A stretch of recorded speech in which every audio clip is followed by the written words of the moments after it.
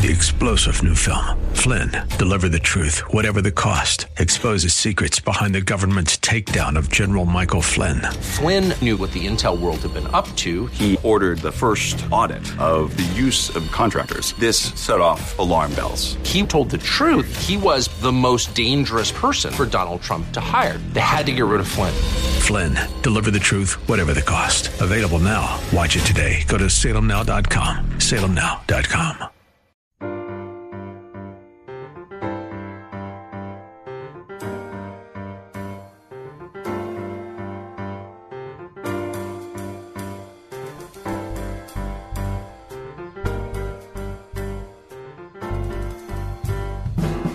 Welcome to His Life Revealed with Pastor Todd Granger of His Life Fellowship in San Antonio, Texas. We're glad you've chosen to join us today. Our passion at His Life Ministries is to help believers know Him and show Him. So we keep it simple. It's just about Jesus. Our prayer is that the Holy Spirit will make His truth plain to you so you can walk in freedom and enjoy the life of union that God has designed for you to live. And now, here's Pastor Todd. We're coming to the 9th chapter of Hebrews, and we'll be looking at verses 1 through 5. It's considered one of the most difficult books of the Bible, and not an easy one to study. But for those of you who have hung in there and have been open to the Spirit's revelation, you've found it a great blessing, as I have. It is, as the elder theologians have said, strong meat, not for the spiritual infant who practices being distracted, but for those who have determined to press on in their higher calling. It is truly a spiritual feast. Now, as has been said many times, this letter can be difficult because Gentiles have little appreciation for the Old Covenant from a Jewish perspective, and I assume the majority of you are Gentiles. Also, few Gentiles know anything about Judaism and the Jewish culture in which the recipients of this letter lived. Hebrews may seem to Gentile Christians as irrelevant because it was written to Christian Hebrews, and that's really a carnal perspective. First, because regardless of the historical context, the whole of Scripture is a spiritual work written by God Himself, by the Spirit of God, to be a revelation to the people of God. Secondly, in Galatians 3:28, we read, "There is neither Greek nor Jew. There's neither slave nor free man. There's neither male nor female, for all are one in Christ Jesus." So it was written to the one.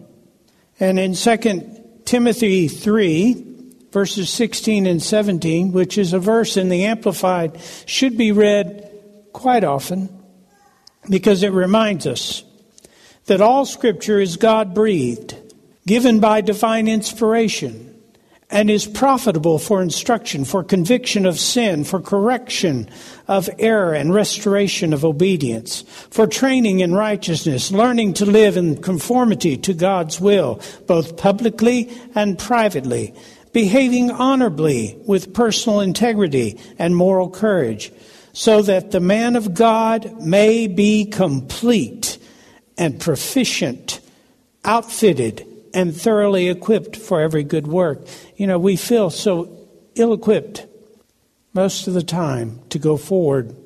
Our confidence in God's presence and in His life within us is limited by our limited understanding of the God we have. This doesn't mean that if you read more, you're more spiritual. It means that the greater the acquaintance you have with your God, the more you'll be confident in the God you have an acquaintance with. Well, we endeavor tonight to know the Spirit's revelation in both the Old Covenant and the New. And the author has finished the 8th chapter by pointing out that the Old Covenant was to disappear. God had promised through the prophet Jeremiah that there would be a new covenant, which has now come and been fulfilled in the completed work of Christ. Hebrews chapter 8, verse 13 reads, which we've looked at last week, when God speaks of a new covenant, He makes the first one obsolete, And whatever is becoming obsolete, out of use, annulled, and growing old is ready to disappear. Now, God did not call this new covenant another covenant, or the second covenant, or the sequel. He called it the new covenant, making the old obsolete. The old is the sacred work of God and not to be disregarded. Through the old, God introduced man to his righteousness and made plain man's sin, his sinful condition, his transgress. As one theologian pointed out, the greatest obstacle to the Hebrews' faith is their failure to see that everything in the ceremonial law was only a ritual. The enemy is really good at getting us to confuse the means with the end, isn't he? Or as my mentor was fond of saying, that the good is always the enemy of the best. And I see that in the modern church. So many have confused the means for the end.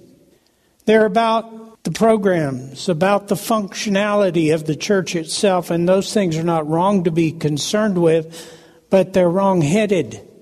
And what the author of Hebrews is literally addressing is not something that's just a Jewish concern. It is our concern even in this day that we don't get distracted, that we don't look away from the author and finisher of our faith, but we fix our eyes upon Him who is our goal, who is our life, who is our purpose. Now, the end for every man should be relationship with the Creator. That is the point. The author is showing the Hebrew Christian that a relationship with God is impossible without a new covenant that has been ratified through Jesus Christ. The old and all of its laws and rituals could not bring a man near to God. The old covenant was founded on three things. The priesthood, that is the mediator, the sacrificial system, and the covenant itself. And the author shows that Jesus is a superior priest, and his sacrifice is superior, and he mediates a superior covenant, and the whole thing is eternal, not temporary. Now, he's going to illustrate this by reminding the Hebrews of the tabernacle, its establishment, its temporary nature, its furnishings, and their purposes. And all of these illustrate the temporal and inferior nature of the Old Covenant. Now, as has been pointed out, this again is not to be disregarded. Do you know God took 6 days to create the heavens and the earth? 6 days. And 40 days to give Moses the design, to explain Moses the design of the temple. Now, I don't think that's because Moses was a bit dull. He's up on Mount Sinai in the burning presence and the glory of the Lord. I'd be a bit distracted. I don't know about you. But in that place, God not only gives him the dimensions, the details, the specifics of the tabernacle, which is what we're talking about, and you'll hear me say temple occasionally, but it's the tabernacle. Not only is he doing that, but he's explaining their purpose. And that's why it takes 40 days. Because Moses had no idea, no conception, no understanding of what God had planned beyond what he had been through. So, he's going to remind them of what the tabernacle was about. The tabernacle is a picture of Christ, a picture of Christ in the midst of man. It was representative of God's presence and pointed to Christ who would dwell among us. John 1:14 says, "And the Word, Christ, became flesh and lived among us. And we actually saw his glory, glory as belongs to the one and only begotten Son of the Father, the Son who is truly unique, the only one of his kind, who is full of grace and truth and absolutely free of deception. Christ was the revelation of God become flesh among men. So the author of Hebrews only mentions those things in the tabernacle that illustrate or deal with the ministry of Christ as our high priest in the true spiritual sanctuary. In the letter, he doesn't really go into great detail because he's writing to the Hebrews who had already a great familiarity with the tabernacle and its function, but not its purpose in pointing to Christ. So let's begin by reading our text in Hebrews chapter 9, verses 1 through 5. Would you please stand with me as I read? Now, even the first covenant had regulations for divine worship and for the earthly sanctuary. A tabernacle, sacred tent, was put up. The outer one, or first section, in which were the lampstand and the table with its loaves of the sacred showbread. This is called the holy place. Behind the second veil, there was another tabernacle, the inner one, or second section, known as the Holy of Holies, having the golden altar of incense and the Ark of the Covenant covered entirely with gold. This contained a golden jar which held the manna and the rod of Aaron that sprouted and the 2 stone tablets of the covenant inscribed with the 10 commandments. And above the ark were the golden cherubim of glory overshadowing the mercy seat. But we cannot now go into the details about these things. May God bless the reading of his word. You may be seated. Now, I will warn you, I am not going to follow my typical verse-by-verse format, nor am I going to be as brief as the author of Hebrews was in describing the tabernacle, because there is so much depth involved in the way God constructed the tabernacle, and every bit of it is relevant to you. I looked at a lot of different descriptions. Some of them were rich in their historicity. Some were very eloquent in describing these things, and they were different. Some were very brief. Most people, when they preach this section, will either preach through the first 10 verses or the first 14 verses. But I ran across one of the elder saints who is long since now in the presence of the Lord in whole, and I was moved. I was moved by his grasp, by what he saw in the tabernacle, by his passion. I was moved in a way that the others had not even touched. So I adopted his format. And he doesn't begin there. He doesn't begin with just the tabernacle was set. He takes it all the way into Exodus, back to Exodus in its beginning. And he includes some of Leviticus. Most of what you read about the temple you can read, or the tabernacle you read in Exodus and Leviticus. And then he shows what these things mean and how they affect us. So I'm following that same format tonight. So you'll see me referencing my notes quite a bit because there's a lot of material to cover. And I will also be giving you a lot of references. So if you're able and feel inclined, you might want to take notes as we go along. Most of those references will be in, at least for the first part, in the book of Exodus. Also, I'll be pointing out a lot of things that the text that we just read doesn't point out, primarily because, as he states, he's keeping it brief, and his audience had already been through it. Now, this is so that you can have a visual as you follow along with me exactly what we're looking at and where it was located in the tabernacle. So let's begin with verse 1. Verse 1 tells us even the first covenant had regulations for divine worship and for the earthly sanctuary.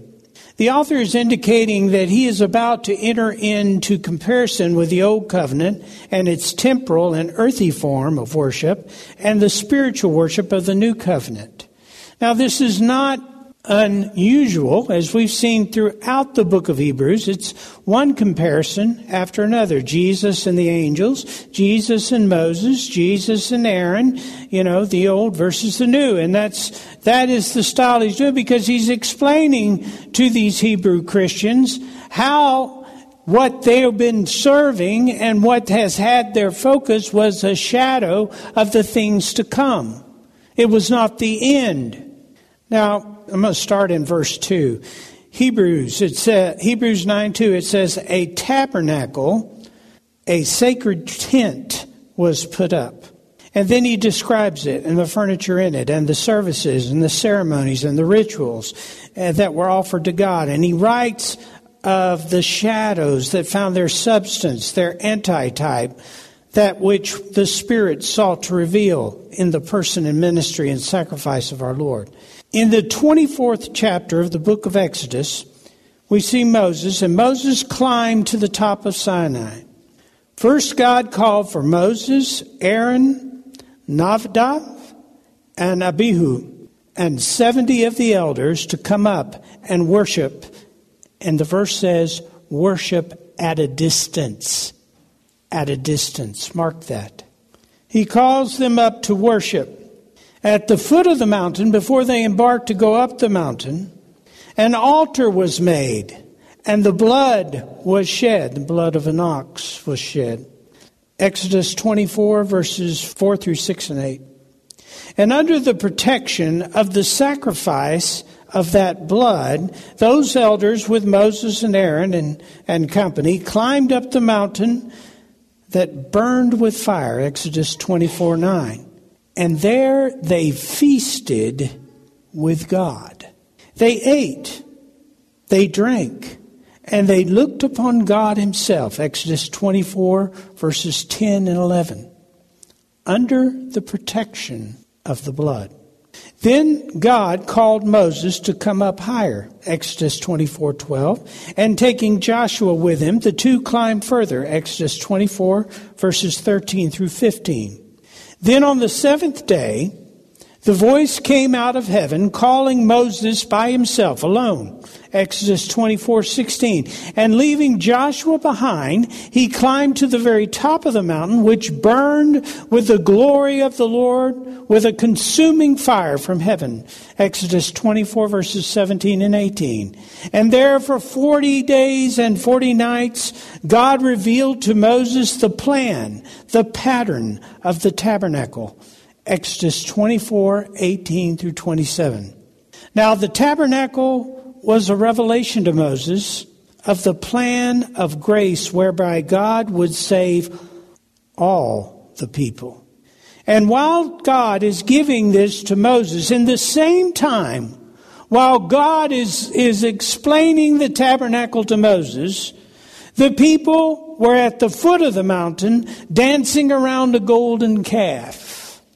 God was revealing to Moses the pattern of the tabernacle, Exodus 32, 1 through 8, and the people were in the midst of idol worship.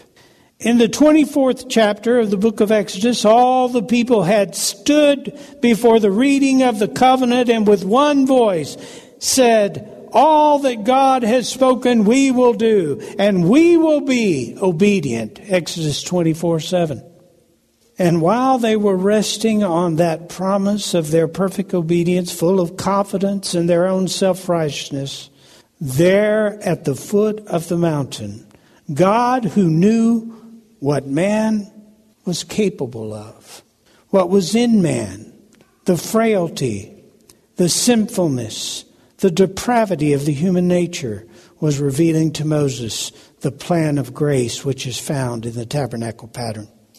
When the children are taught, at least as much as I know about it, my wife did most of the teaching. But when children are taught, they learn best through pictures, through types.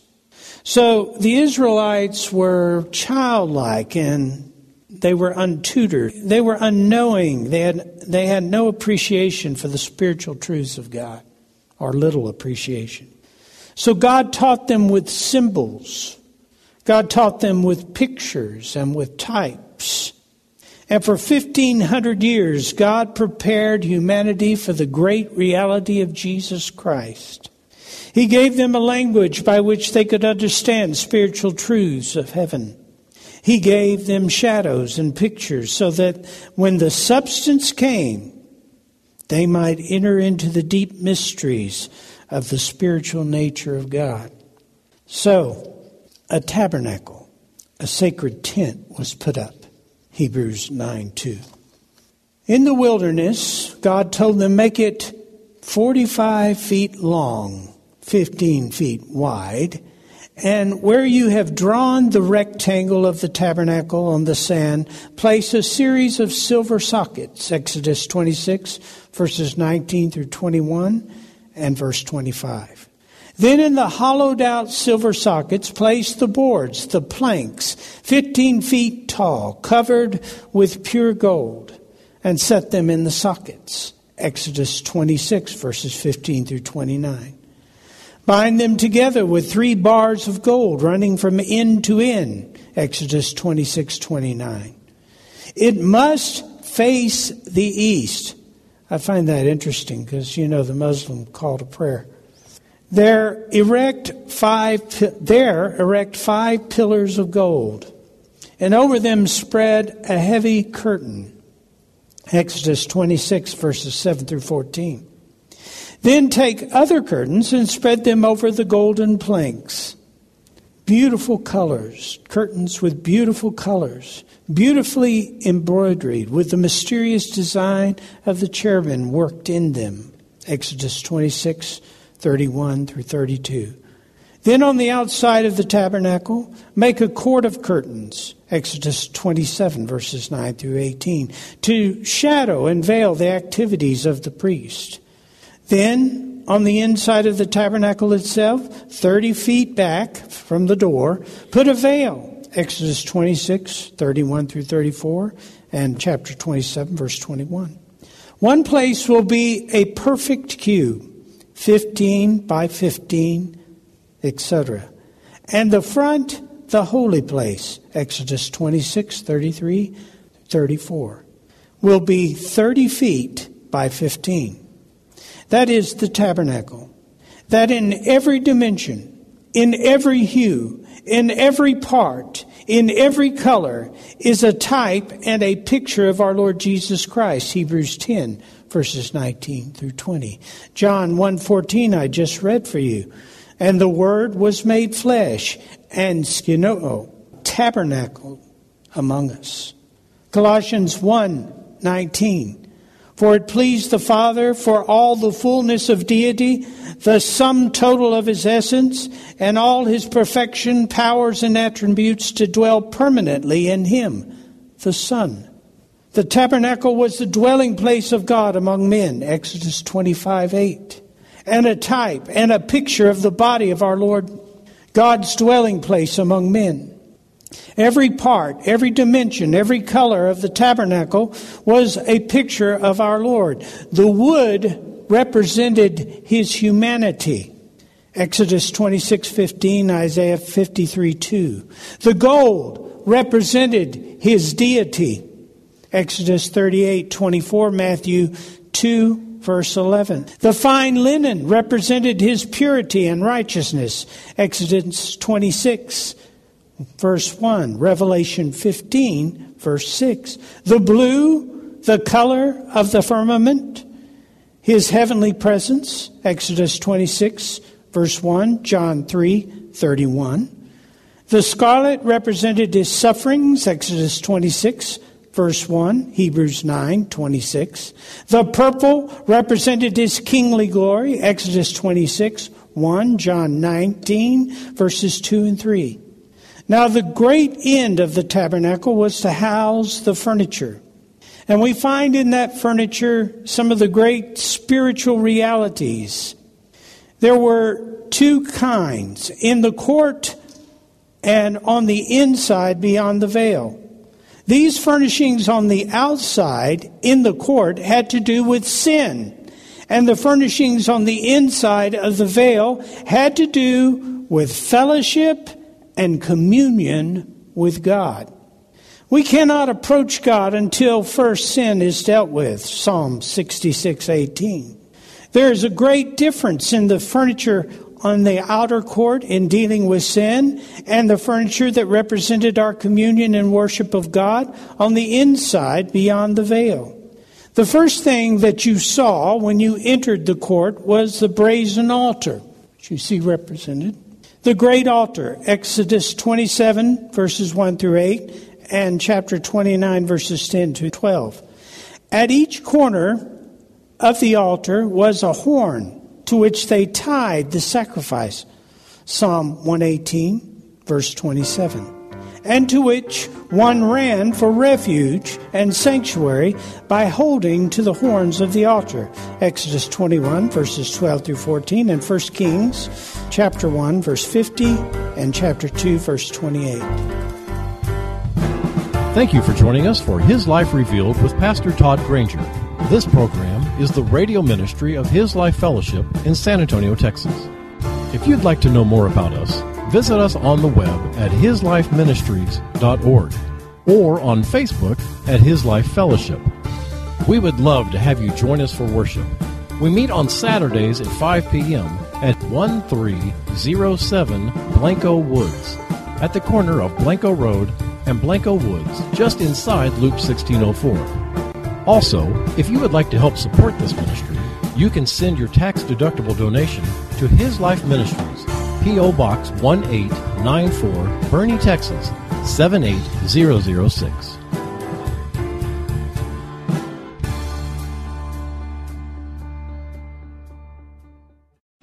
3-star General Michael J. Flynn, head of the Pentagon Intelligence Agency, knew all the government's dirty secrets. He was one of the most respected generals in the military. Flynn knew what the intel world had been up to. He understood its funding. He ordered the first audit of the use of contractors. This set off alarm bells.